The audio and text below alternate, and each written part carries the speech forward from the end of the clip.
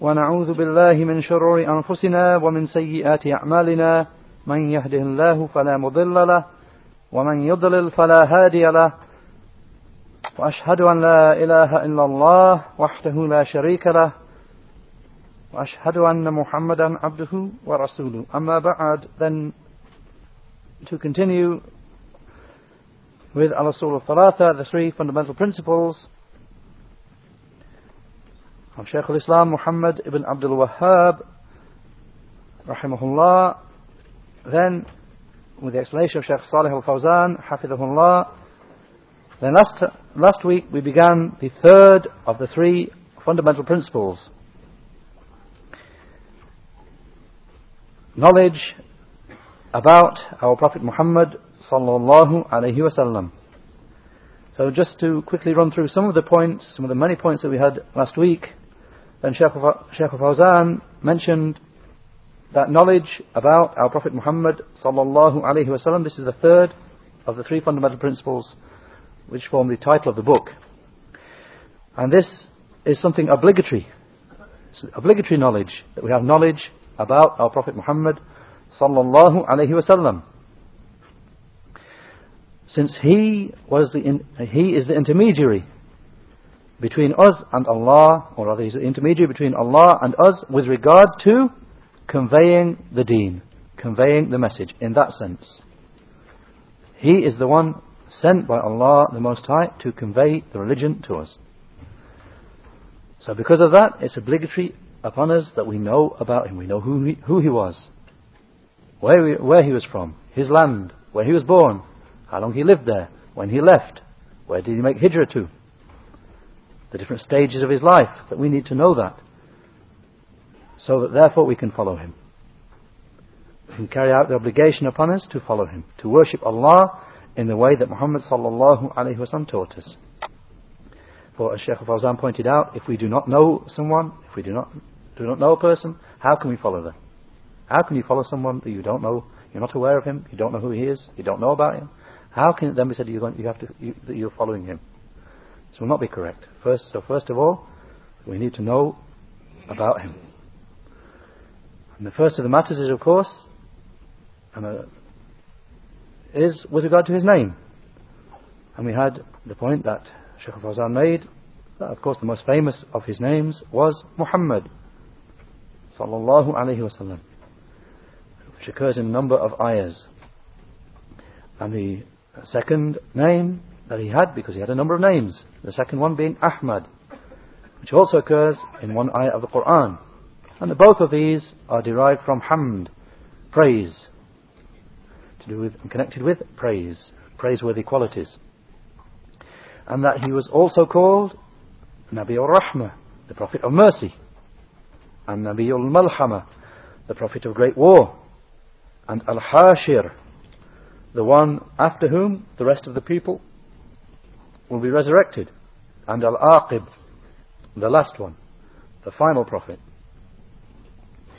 And we had something from his lineage, that he was Muhammad, the son of Abdullah, the son of Abdul Muttalib, all the way back to the end of his lineage, the son of Abdul Muttalib, the son of Hashim, the son of Abdul Manaf, all the way back to the lineage, which you should have in front of you. One of the brothers, as Jazakallahu Khairan, has copied, and it should be handed out in front of you now.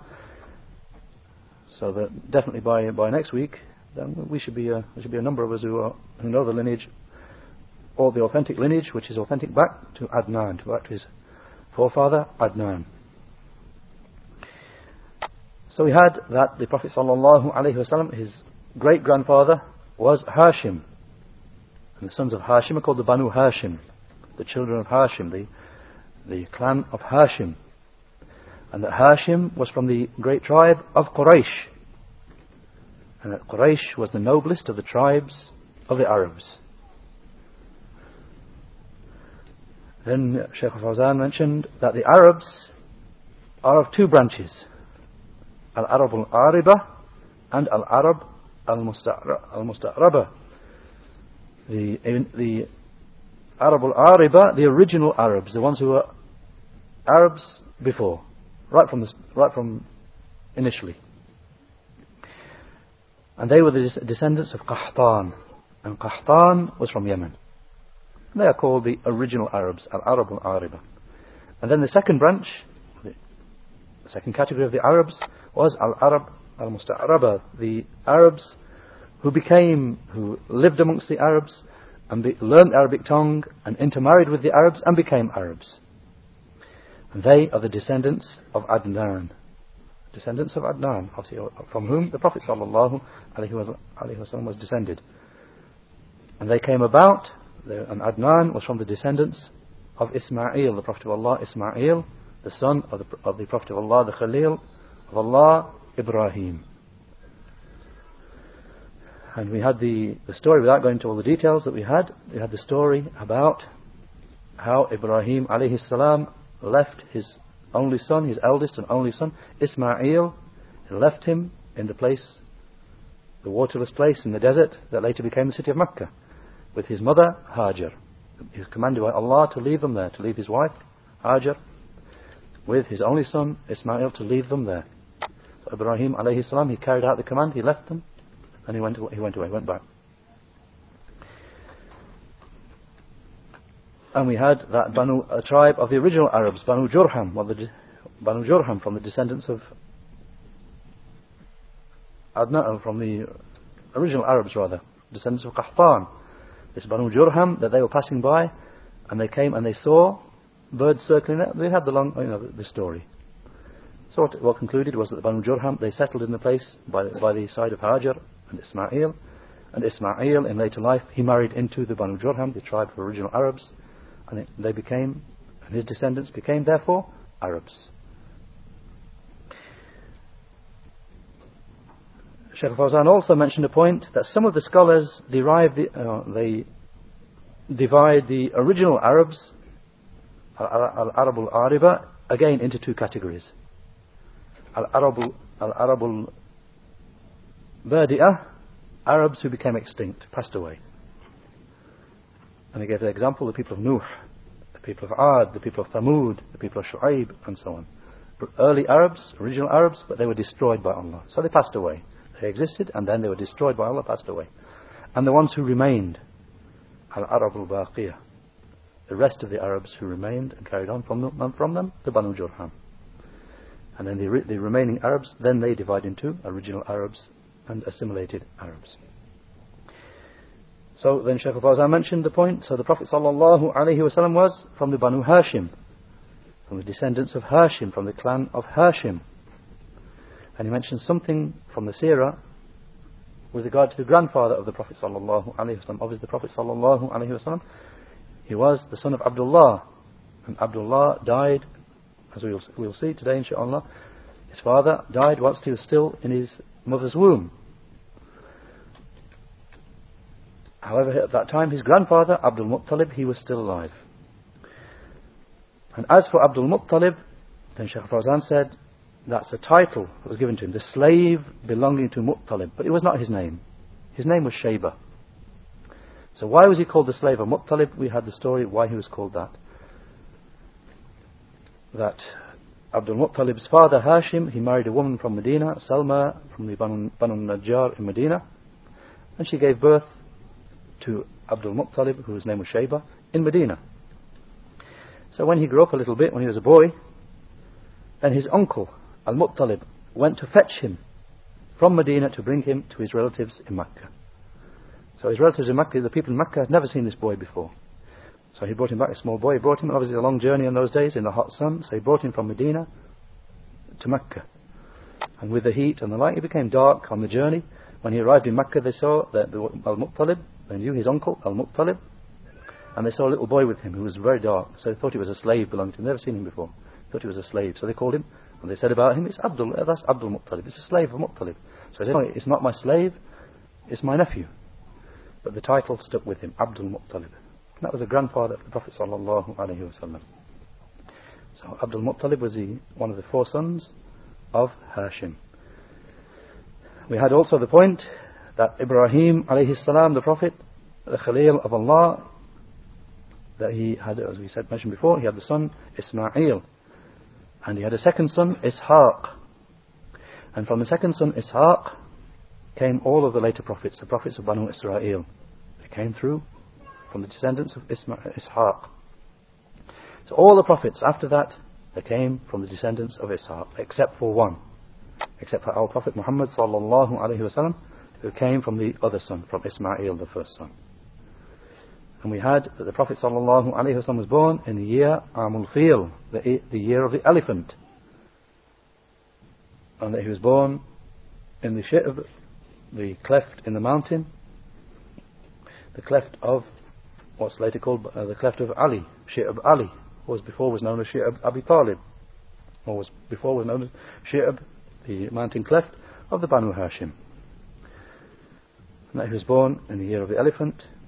And we had the story of the elephant, this Abraha, that tyrant who came and wanted to destroy the Kaaba. We had that whole story and the ayahs came down in Surah Al-Fil with regard to that. 105th surah of the Quran described that story. What happened to Abraha, how he came, he plotted to destroy the Kaaba, he came upon a great elephant with an army, and how he was destroyed by Allah. Then the text then continues on page 248 of this Lebanese edition, page 193 of the Egyptian print, that Shaykh al-Islam said, وَلَهُ مِنَ الْعُمُرِ 63 سَنَةً 40 قبل النبوة و23 نبيا رسولا نبئ بإقرأ. He said, he lived, obviously referring to the Prophet sallallahu alaihi wasallam. All of this principle now, the third principle, is knowledge and awareness of our Prophet Muhammad sallallahu alaihi wasallam. So he said, he lived for 63 years, 40 years before prophethood, and for 23 years as a prophet and a messenger. He was sent as a prophet through Iqra, through the revelation of Iqra, the beginning of the surah, Surah Iqra, 96th surah of the Quran, Surah Al-Alaq. Shaykh al-Fawzan said in explanation, so he was born in Mecca, sallallahu alayhi wasallam, and he was breastfed amongst Banu Sa'ad, amongst the tribe of Sa'ad, Banu Sa'ad, with Halima as-Sa'adiyya, with a woman he was sent out into the desert to that tribe, and a woman from that tribe, Halima as-Sa'adiyya from Banu Sa'ad, she breastfed him. The Shaykh said, and his father Abdullah died whilst he was still in the womb. I mean, the Prophet sallallahu alaihi wasallam, his father died before he was born. And then his mother died a short time after his birth. As a side point here, Shaykh is indicating that there is some slight difference amongst the scholars about what age was the Prophet sallallahu alaihi wasallam when his mother died. And amongst the sayings, there's the report of Ibn Ishaq that he was 6 years old at that time. Wallahu a'lam. Then Shaykh al-Fawzan said, so now his father died before he was born, and now his mother died whilst he was still young. Then he said, so he was taken care of by Ayman al-Habashiyya. He was taken care of by Ayman, the woman of Abyssinia,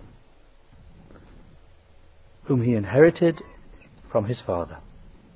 Ayman, she was a slave girl, obviously from Abyssinia, from Africa, Abyssinia.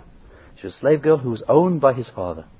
So when his father passed away, then he inherited this slave girl. She was a woman, a woman. He inherited her, and she looked after him.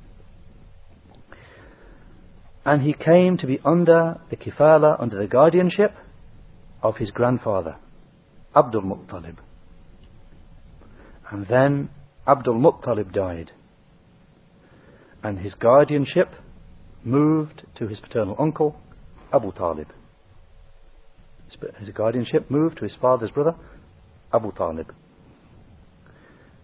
And he, sallallahu alayhi wasallam, lived for 40 years before prophethood, being well known for trustworthiness and truthfulness and generosity, and for avoiding the worship of idols and avoiding the drinking of khamr. He had not used to do what the people of the days of ignorance did. Rather, he, alayhi salatu wassalam, used to go out to the cave of Hira.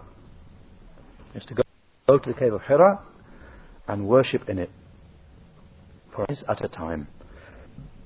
He would worship Allah upon the religious way of Ibrahim, upon Tawheed, and upon singling out Allah with worship.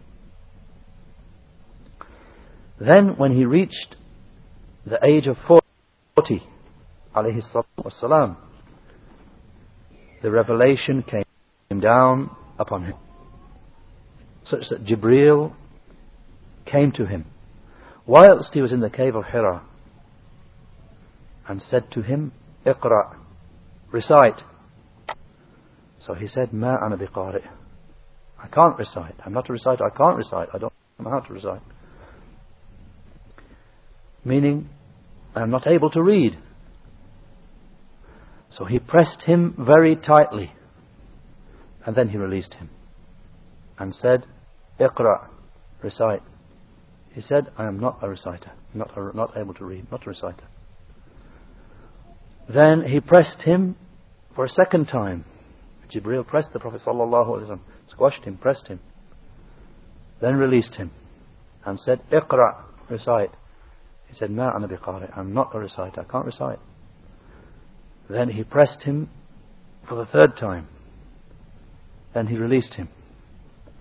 And he said to him, Iqra. He said, I am not a reciter.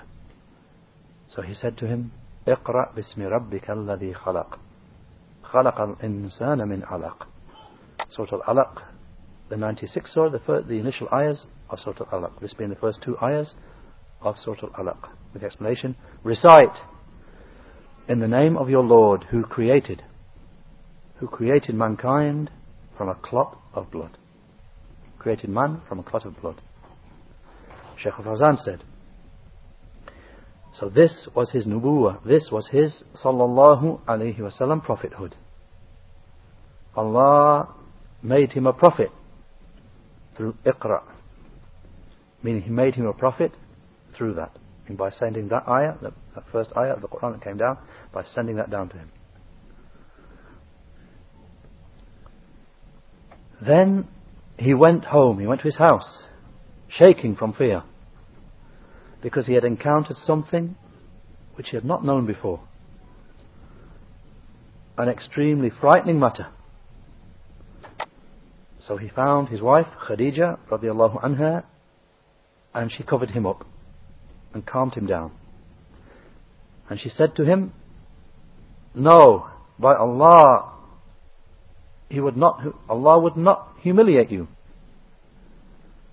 for indeed you maintain the ties of kinship and you show hospitality to the guest and you look after the orphans and you help people who have been struck by calamities.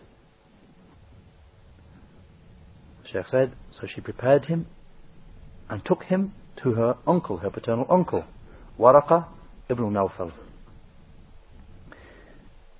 And he was a man who had devoted himself to worship and who had read the previous scriptures and who worshipped Allah the Mighty and Majestic. So when he informed him of what he had seen, he said, this was the Namus, this was the spirit who used to descend to Musa. The Shaykh said, meaning Jibreel alayhi salam. And Waraqa said to him, from his knowledge of the previous scriptures, what you have seen, it is that same spirit who used to come to the previous prophets, used to come to Musa alayhi salam. Then comes the saying of Shaykh al-Islam in the continuation of the text, with a small heading to begin it, Nuzulul Wahi alayhi, the coming down of the revelation to him.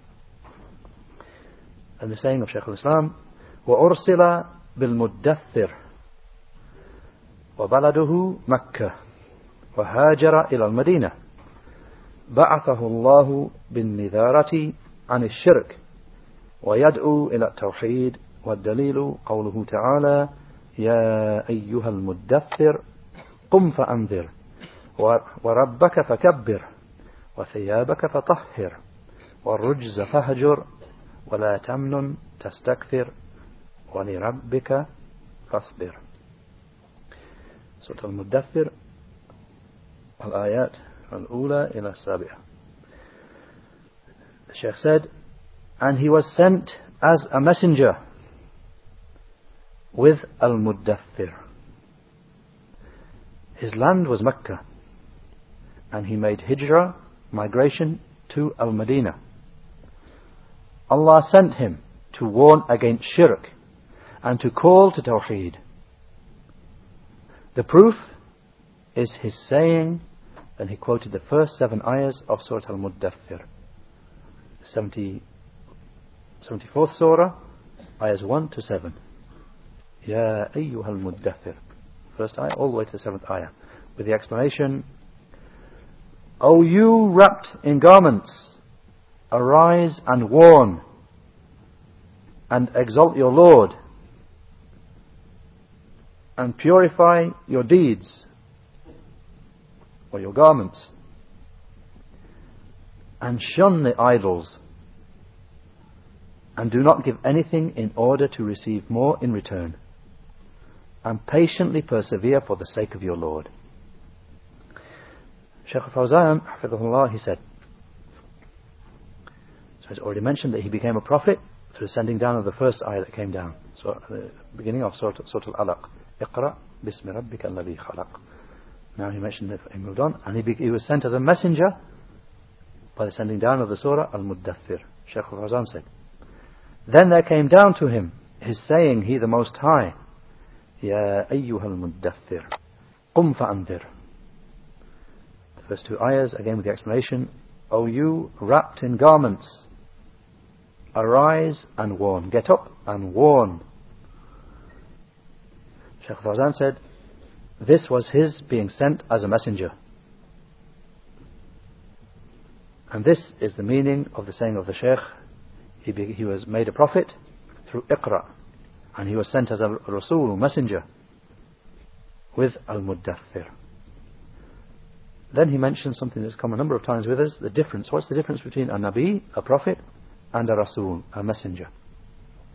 So he said the difference between a Nabi, prophet, and a Rasul, messenger, is that a prophet, Nabi, is one to whom Allah has sent a revealed way, but he was not commanded to convey it. Whereas a messenger, a Rasul, is one to whom a revealed way was sent, and he was commanded to convey it.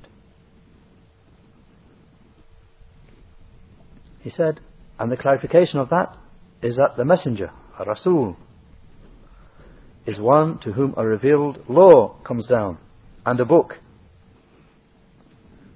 So he, referring to the Prophet sallallahu alaihi wasallam, he was sent as a prophet through Iqra, and he was sent as a messenger through Al-Muddathir at the age of 40. And that was the case with the prophets.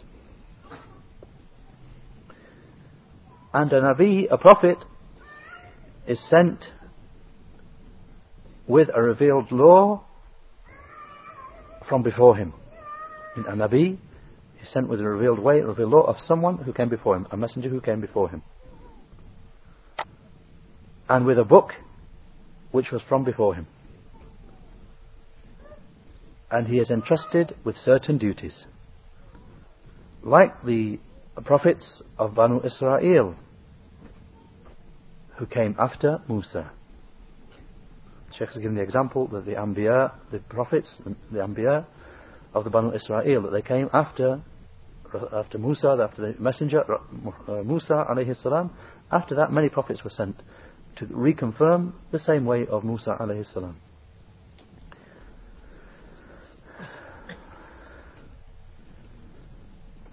As a side point here, there are a number of other things that the scholars mention with regard to a definition of the difference between a Nabi, a prophet, and a Rasul, a messenger. Shaykh Muhammad Aman al-Jami, rahimahullah, in his explanation, he mentions the same thing that was mentioned here. He mentions what's most well known with regard to the difference is what we just heard now. That a Nabi, a prophet, is one who had a revealed way sent to him, but he was not ordered to convey it to the people. Not ordered to call the people to it. Whereas a Rasul, then he had the extra duty, he had to call people to that. He said that's the most famous saying, that's the most well-known saying. He said, but what is more befitting, what's more befitting with regard to correctness, is that a prophet was someone who was sent with a message from someone before him. And he did not have an independent message himself. A prophet was sent to confirm an earlier message from before. He didn't have an independent and new message himself. So another saying is what Shaykh Abdul Muhsin, Shaykh and the Muhaddith, the Muhaddith of Medina, Shaykh Abdul Muhsin al-Abbad, Hafidhahullah, what he mentioned in his explanation of the Hadith of Jibreel, that he said regarding the difference between a prophet and a messenger. He said a prophet is someone who had revelation sent to him, but he was not commanded to convey it for a certain time. Meaning for a bit of time, for a certain amount of time, he wasn't commanded to convey it. Meaning, but after that he was. Or that he was commanded to convey legislation which had come before him, a revealed way which had already been there before. Whereas a Rasul is someone who had revelation sent to him, he had a revealed way sent to him, and he had a book sent down to him. Wallahu a'lam. There's also another definition from Shaykh al-Islam Ibn Taymiyyah as well,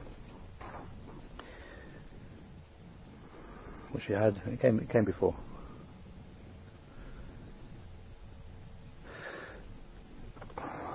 Which was very briefly that Shaykh al-Islam Ibn Taymiyyah said in his book An-Nubuwat, that he said the difference is that a prophet, a Nabi, is one who was sent by Allah the Most High with a revealed way which Allah commanded him to convey to his followers, to his own people, his followers, not to opponents. Like the prophets of Banu Israel, they were sent, the prophets of Banu Israel were sent to their own people, Banu Israel, those who were upon the way of Musa alayhi salam. A prophet, a Nabi, would be sent to them to call his own people, the ones who were already supposed to be believers, to call them upon that way and correct them upon that way. Whereas a Rasul, Shaykh al-Islam Taymiyyah mentioned, whereas a Rasul is one whom Allah the Most High sent with a revealed way to call the whole of the people in his time to it, whether it be people who opposed or whether it be people who agreed. He had to call opponents as well outside, to call everyone in his area and time to it. Wallahu a'lam.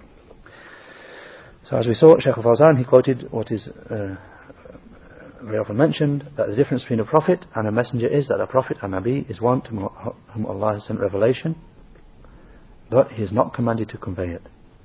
Whereas a messenger is one to whom Allah sent revelation and he's ordered that he has to convey it, he has to call to it to convey it. Then Shaykh Fawzan said, and Al-Muddathir, the Prophet sallallahu alaihi wasallam was sent as a messenger through Al-Muddathir. He said, Al-Muddathir means the one who is wrapped up. It's addressed to the Prophet sallallahu alaihi wasallam. Ya ayyuhal muddathir. What does term O muddathir mean? Meaning one who is wrapped up. Because he sallallahu alaihi wasallam was struck by alarm. And when Jibreel came to him, he was struck by alarm. So he said, Dathiruni, Dathiruni, cover me up with garments, cover me up with garments. Meaning cover me up. So therefore Allah sent down to him, Ya ayyuhal muddathir, qum fa'andir, wa rabbaka fakabbir. He quoted the first three ayahs from Surah Al-Muddathir, again with the explanation. O you covered in garments. Get up and warn. And your Lord, فَكَبِّرْ. Shaykh Fawzan said, meaning exalt him.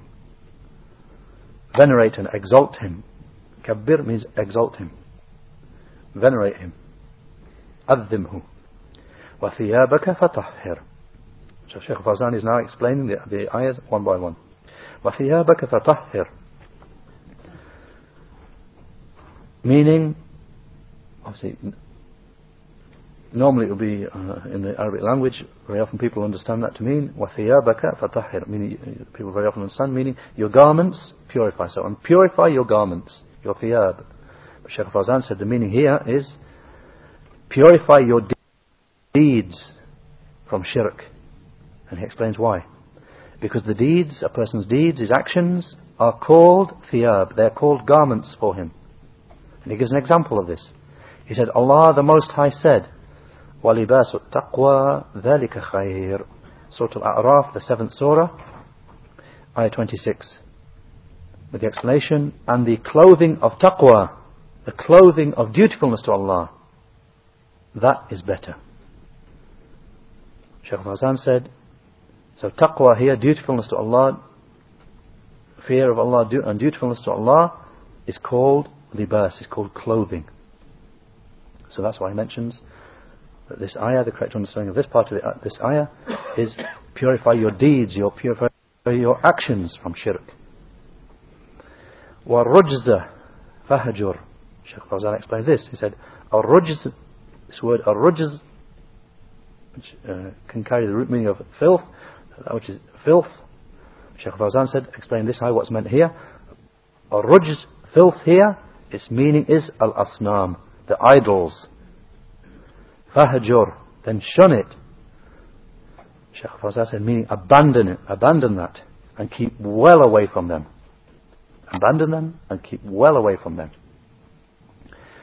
Then he said, so Allah raised him as a prophet at the age of 40, and he remained in Makkah for 13 years, calling the people to Tawheed and to the abandonment of the worship of the idols. And there were many discussions which he had with the people of Shirk, and he suffered harm upon himself and upon those who believed in him and his followers. And the people of Shirk, they caused many difficulties throughout the 13 years. They caused many difficulties throughout the 13 years. And he said, and before the hijrah, before the migration, 3 years before it, he was taken on the Isra, he was taken on the night journey to Bayt al-Maqdis, to Jerusalem. And he stayed in Makkah for 13 years. 3 years before that, after 10 years in Makkah, Allah the Most High caused him to be taken on a night journey to Jerusalem.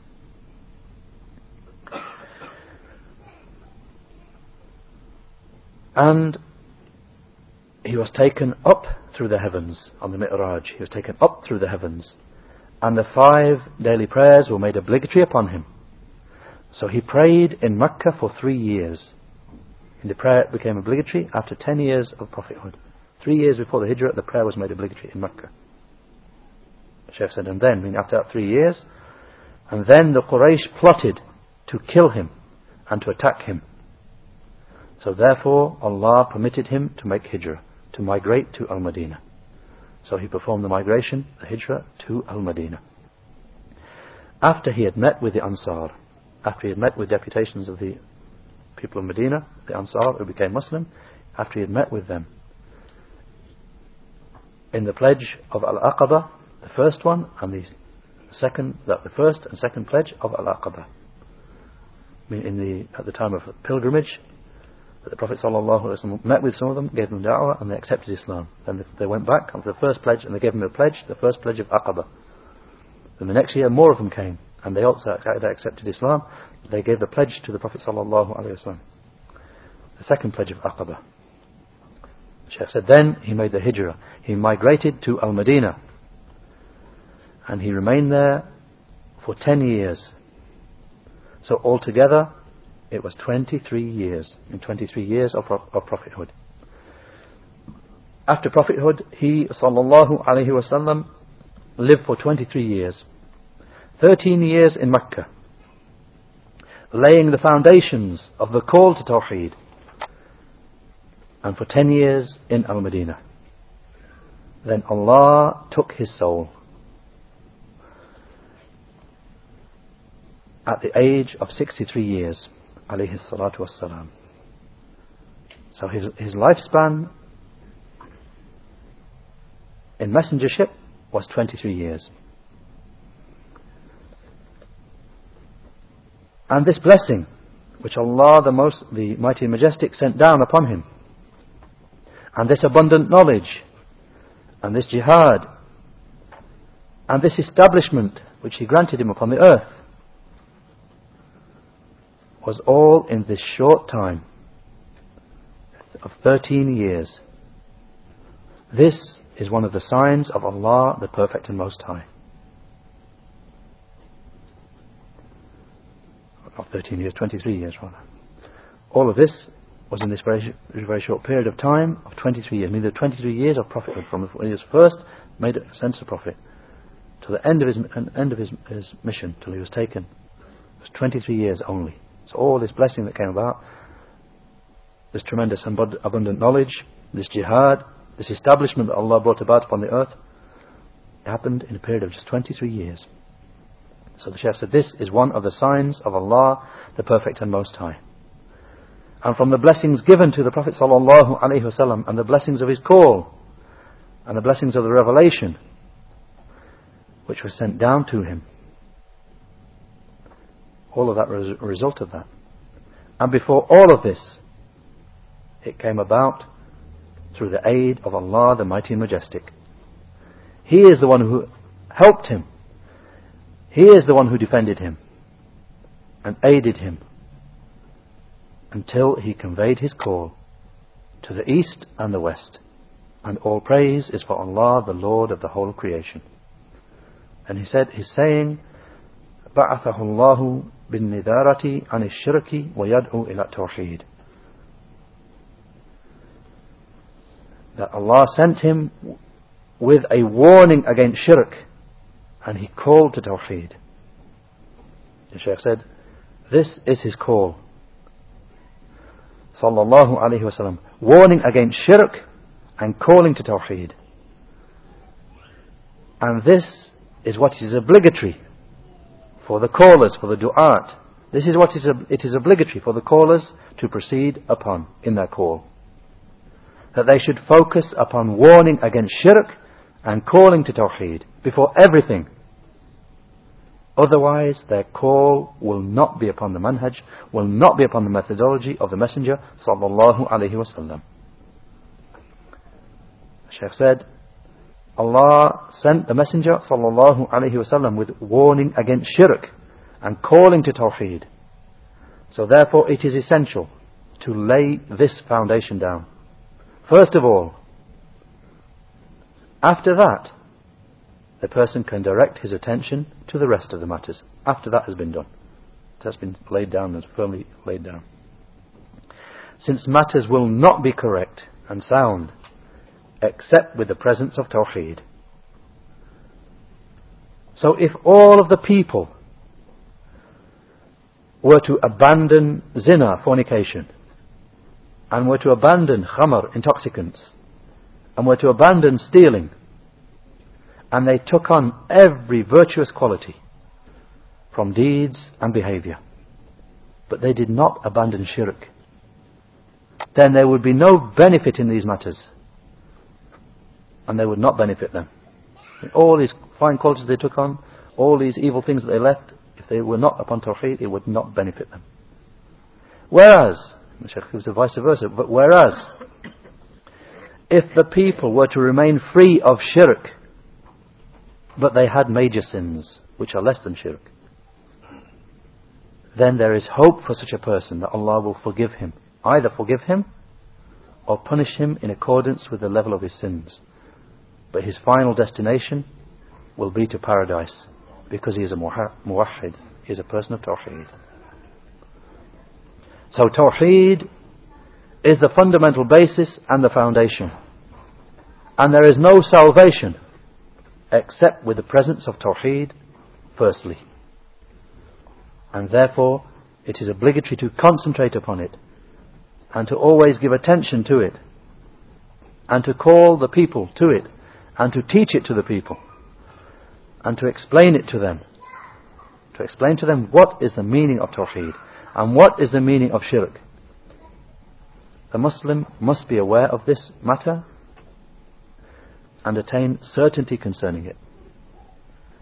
And he should check himself so that he does not fall into anything from Shirk or infringe Tawheed.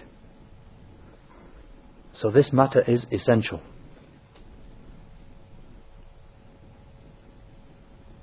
And the call, the da'wah, must proceed upon this basis. Walhamdulillah, wa sallallahu ala Muhammad. I'm going to leave what follows until next time, inshaAllah. And just as a point here, there is a bit of the text here, which you'll find in all the other versions. What the continuation of the text here is, أخذ على هذا عشر سنين يدعو إلى التوحيد. He carried this out for 10 years, calling to Tawheed. So there's a part of the text missing here, which you'll find in all the other versions. Whoever is memorizing it, you'll need to refer to a different version for the text. The part where the Shaykh al-Islam explains the words of the ayah. وَمَعْنَا قُمْ فَأَنذِرْ يُنذِرُ عَنِ الشِّرْكِ وَيَدْعُ إِلَى التَّوْحِيدِ وَرَبَّكَ فَكَبِّرْ أَيْ عَظِّمْهُ, to the end of that. There's about 3 lines, 2.5 lines of text which are missed out in this edition. Walhamdulillah, wa sallallahu ala Muhammad. سبحانك اللهم وبحمدك أشهد أن لا إله إلا أنت أستغفرك.